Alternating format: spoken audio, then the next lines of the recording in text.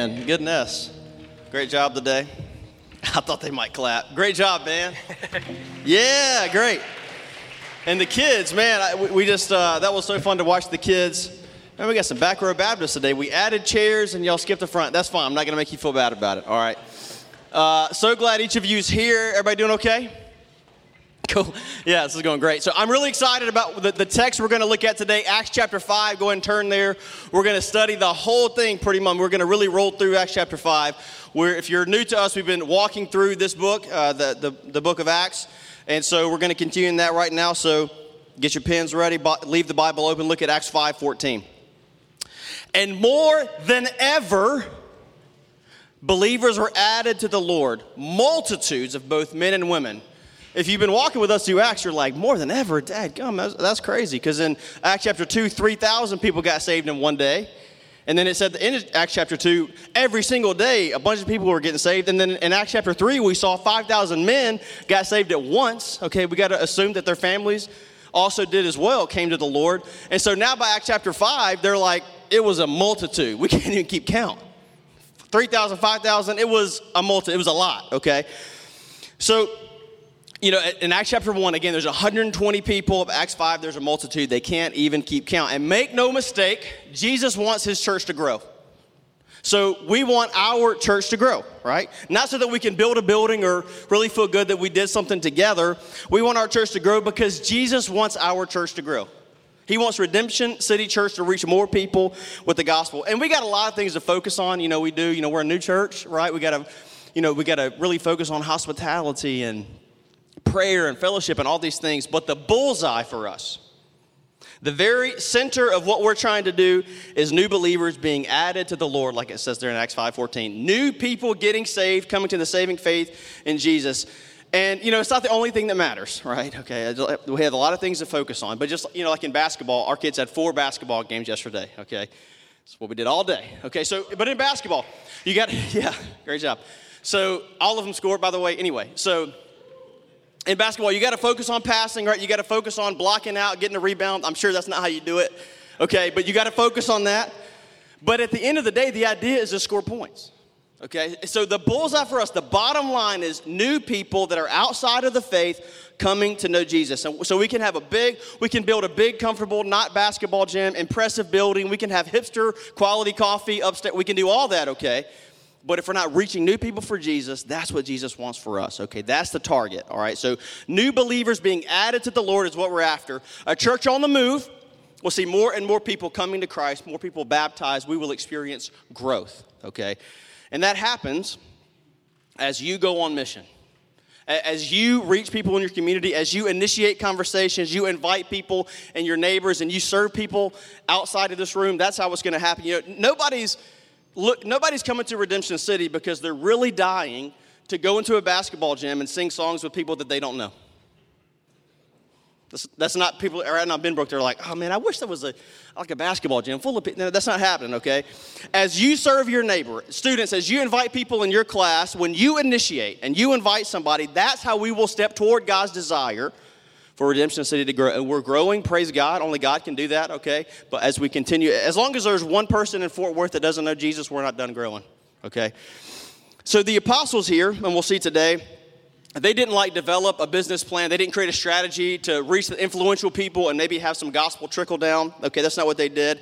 They followed a compassion strategy, which they saw Jesus do in his ministry. They learned this from Jesus directly. They just preached Jesus and loved people. They just preached Jesus and served the needy. They just preached Jesus and made themselves available, and the church grew and grew and grew. So that's what we're going to try to do around here. You know, so God continues to bring thousands. I just want to show you this really quickly. I know a lot of people don't get as fired up about, charts as I do. But I want you to look at this chart really quickly. This was shared in a school board meeting for Fort Worth ISD last week. So West Park Elementary is less than a mile from here. They're growing so rapidly, they're about to build another elementary school basically right next door because more and more people, God has made Fort Worth the fastest growing city in the country, so he's bringing all these people to our doorstep. The superintendent told me last week they're about to build another high school off of 28, 71, and 20, right by my house. Maybe we'll cut that from the podcast. I don't want everybody to know where I live, but pretty close to here, less than a mile from here. They're building another high school in a couple of years because this area is just growing so quickly. And I see that as God's movement for Redemption City. That God is bringing people here to our doorstep, quite literally, so that more people and more people and more people that we can invite to know Jesus in a personal way. That's up to us. The harvest is plentiful. Okay, God has strategically placed us right here to reach all these people. So in Acts, okay, up to where we'll read in a second in Acts 5:17, Peter and John, the apostles, they've been preaching the gospel, they've been healing the hurting, and they have been ticking the powers that be right off. They're mad at them. We saw a couple of weeks ago that the powers that be, they told Peter and John in Acts 4:18, hey, don't do this again. We don't want to find you here again, okay? But of course, Peter and John know who's in charge. They know who's calling the shots, so they just keep going. They actually turn up a little bit, and they keep sharing the gospel. So this church, the early church in Acts, they weren't just growing in number, okay? Not just more people to come and fill a seat. They were growing in their love, we can see. They're growing in their faithfulness. They're growing in their giving, in their faith. So their heart was growing as a church. And anytime, whenever you see a church like this, that's reaching people and who's growing together in unity, watch out because opposition is coming, guaranteed. So here's the big idea of the sermon today, okay? Opposition equals opportunity. Opposition, it's not math. I know it's an equation, but don't worry, public school people like me, it's okay. Opposition equals opportunity. When we face opposition, that's an opportunity. I know that you want your circumstances to change. And you know what? It's okay to work for your circumstances to change, to ask God for your circumstances to change. But what if, instead of asking God to change your circumstances, you ask God how he wants those circumstances to change you? Read with me in Acts 5:17 to 32. Again, keep your Bibles open. Look at verse 17. But the high priest rose up, and all who were with him, that is the party of the Sadducees, and these powerful men were filled with jealousy. The high priest and the Sadducees love power, and you see there they were filled with jealousy. That's not because they were like trying to protect their people from false, doctrine, nothing like that. They saw their power slipping away, and that really ticked them off. And so, the Sadducees that's mentioned there, they were the theological liberals of the first century. They didn't believe in anything supernatural. They didn't believe angels existed, anything like that. That's why they were so sad. That's how you know who grew up in church. There's this song, the Sadducees were so sad, you see. Elder Ed can teach you later if you don't know the song. He's happy to rock through it with you. I'm so sorry. Another kind of sort of obvious reason that these guys were upset, okay, they're opposing the very reason that the universe was created. God created the universe to exalt Jesus, and they're fighting against that, and they keep finding they're knocking their heads against the wall because they're fighting against the very reason that God created the universe altogether. Sandy Wilson wrote, "How foolish it is to oppose the king." The jealous anger in verse 17 directed at Peter and John and the other apostles has less to do with what they were actually doing, their ministry, and everything to do with these men losing their power. So we experience this type of anger today. We really do. Christians do. I think so. And I can give you all kind of examples from experience in ministry. At the last church I served at, I led a foster care ministry, and it went great. Like the church people really responded to taking in these foster kids who Jesus cares about into their homes. It was this amazing movement. And I could never explain why, but so often we were attacked for it. From the outside, unbelievers would attack the different foster care agencies, whether it was we weren't inclusive enough or whatever the situation was. Unbelievers would attack. I never understood why.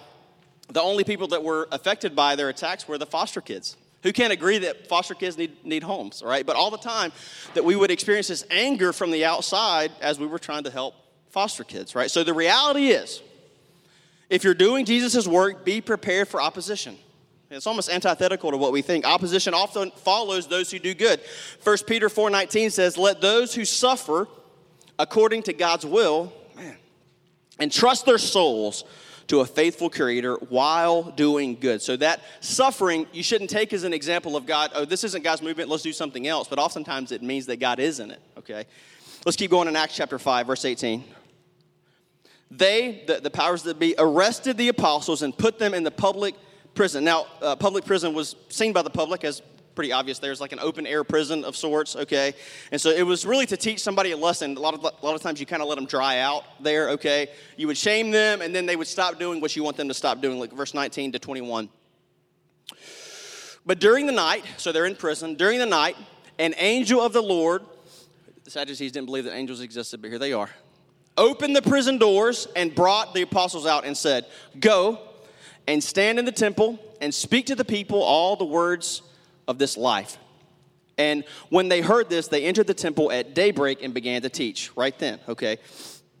They obeyed instantly, okay? They didn't ask the angels for more understanding. They didn't put their 2 cents in. They heard God's command, and they obeyed. The rest of that verse. Now, when the high priest came and those who were with him, they called together the council, all the senate of the people of Israel. A lot of powerful heavy hitters here. And sent to the prison to have them brought, the apostles brought in. But when the officers came, they did not find them there. So they returned and reported, "Hey, so we found the prison securely locked, everything fine there, and the guards standing at the doors, check. But when we opened, there was nobody there." Now, when the captain of the temple, kind of like the chief of police, and the chief priests heard these words, they were greatly perplexed about them, wondering what would come next. So they were baffled, okay? All of a sudden, men who were so sure that they would never lose their power are getting very, very nervous. Okay, it's getting better and better. Look at verse 25 to 28.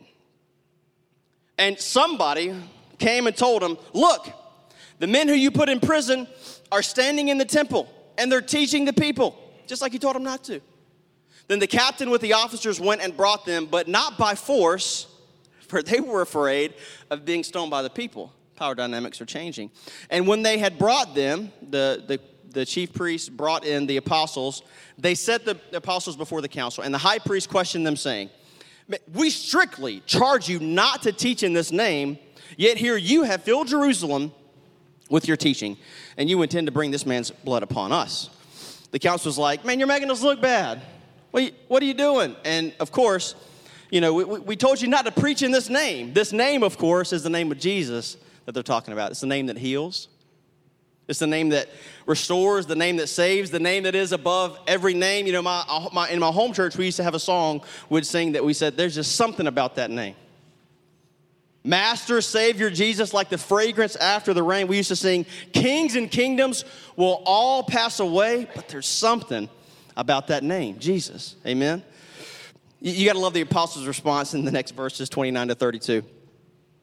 But Peter and the apostles answered back, "We got to obey God rather than y'all." Amen. Tattoo that if you're getting tattoos. "The God of our fathers," and see, then all of a sudden, instead of being intimidated by his circumstances, instead of seeing this opposition as a chance to go, "Hey, yeah, my bad," he shares the gospel with these people, okay? Look at verse 30. "The God of our fathers raised Jesus, who you killed by hanging him on a tree. God exalted Jesus at his right hand as leader and Savior to give repentance to Israel and forgiveness of sins. And we are witnesses." We saw it firsthand. "So is the Holy Spirit, who God has given us to those who obey him." I love that. So this is civil disobedience at its finest, okay? The biblical writers all throughout the Bible consistently teach us to recognize authorities over us, to see them as God established over us, to respect government authorities. Peter himself, who's in this scene, later in the scriptures wrote, "Honor the emperor." Okay, Peter's in on that. And all the way as we've studied Acts, and they keep getting thrown in jail, and before these councils and all these things, Peter and John and the apostles have had the utmost respect. They've been above reproach in their dealings with the government, okay? But there are times when a Christian cannot obey the state and should not. So here's the obvious reason why in Acts chapter 5, they cannot stop preaching the gospel. Even if they just can't. So Peter and John here, they meet enormous opposition, right? The high priest in the court that they're in just had Jesus in this court. And they know how that played out. They know what could happen to them, okay? But they face opposition, and they take the opportunity to share the gospel. Again, the Sanhedrin's like, "Man, we told y'all not to do that. What do you have to say for yourself?" And they give a summary of the gospel. They speak the gospel. Listen, as you face opposition in your life, don't waste your Sanhedrin moment. When you're going through something, don't waste that platform that God gives you to say the gospel, to summarize the gospel, to share what Jesus is doing in your life or has done in the past. Give people the truth. That's all the apostles are doing. Okay, they didn't set out to create conflict. They just wanted to do ministry. They're healing people and helping people, okay? But they set out to do ministry, and then God gives them this opportunity, and they step up to the plate. As the council, next in the scene, I won't read it, I'll just summarize. As the council then sets forward, they're ready to drop the hammer. They're ready, as verse 33 says, they're ready to kill these guys. They're done, they're fed up. Well, a powerful and respected Pharisee named Gamaliel, that name may ring a bell, he steps in and he goes, all right, guys, hang on, okay, to the council. Hang on. Let's not kill him, okay? This has happened before, okay? Theudas and Judas from Galilee, another Judas, not the one that we know. They said they were the Messiah. They came, but they weren't. And then they died, and it all kind of dissipated. Let's just let this play out. All you're going to do is stir the hornet's nest, kick the hornet's nest if you kill these guys. So let's not do that. And then he says, verse 39, look. But if this movement is of God, you will not be able to overthrow them anyway. You might even be found opposing God. And they took his advice. They didn't kill these guys. Look at verses 40 to 42 as we finish reading. And then the council called in the apostles, and they beat them and charged them again not to speak in the name of Jesus, and they let them go. Then they left the presence of the council, rejoicing, circle that word, rejoicing that they were counted worthy to suffer dishonor for the name. And every day in the temple and from house to house, they did not cease teaching and preaching that the Christ is Jesus. They faced tremendous opposition, but they saw it as a blessing, that God would count them worthy to suffer for him. Jesus in John 15:20 says, if they persecuted me, they're going to persecute you. Not a matter of if, but when. 1 Thessalonians 3:3, that no one be moved by these afflictions, for you yourselves know that we are destined for this persecution. 2 Timothy, all who desire to live a godly life in Christ Jesus will be persecuted. Plain fact. Any missionary overseas will tell you that the gospel advances way more in times of trial, way more in times of persecution than when everything is smooth sailing. Sometimes God allows persecution, and sometimes God appoints opposition in our lives. So I've heard it said this way: Satan will put us through trials to make us fall, but God allows us to go through trials to strengthen us and to allow us to stand. That's the reason God sometimes allows it. So trust Jesus, through the trial. Again, it's okay to pray for your circumstances to change, to work for your circumstances. That's fine. But what is God doing through those circumstances to change you, to change your heart? Trust Jesus through the storm. These apostles were in jail because they did what Jesus asked them to do. That's why they're in jail, because they followed Jesus. And y'all, Psalm 107:35, if God can turn the desert into pools of water, he can do anything. I know what you're facing. I know a lot of things. And a lot of things I don't know what you're facing. But no matter what you're facing, hold on, have faith, endure, press ahead, trust him. Wait on him, cry out to him. Who knows? Change could be on the way. I don't know that I've ever read anything more surprising than verses 40 and 41 and 42, okay? They were physically assaulted.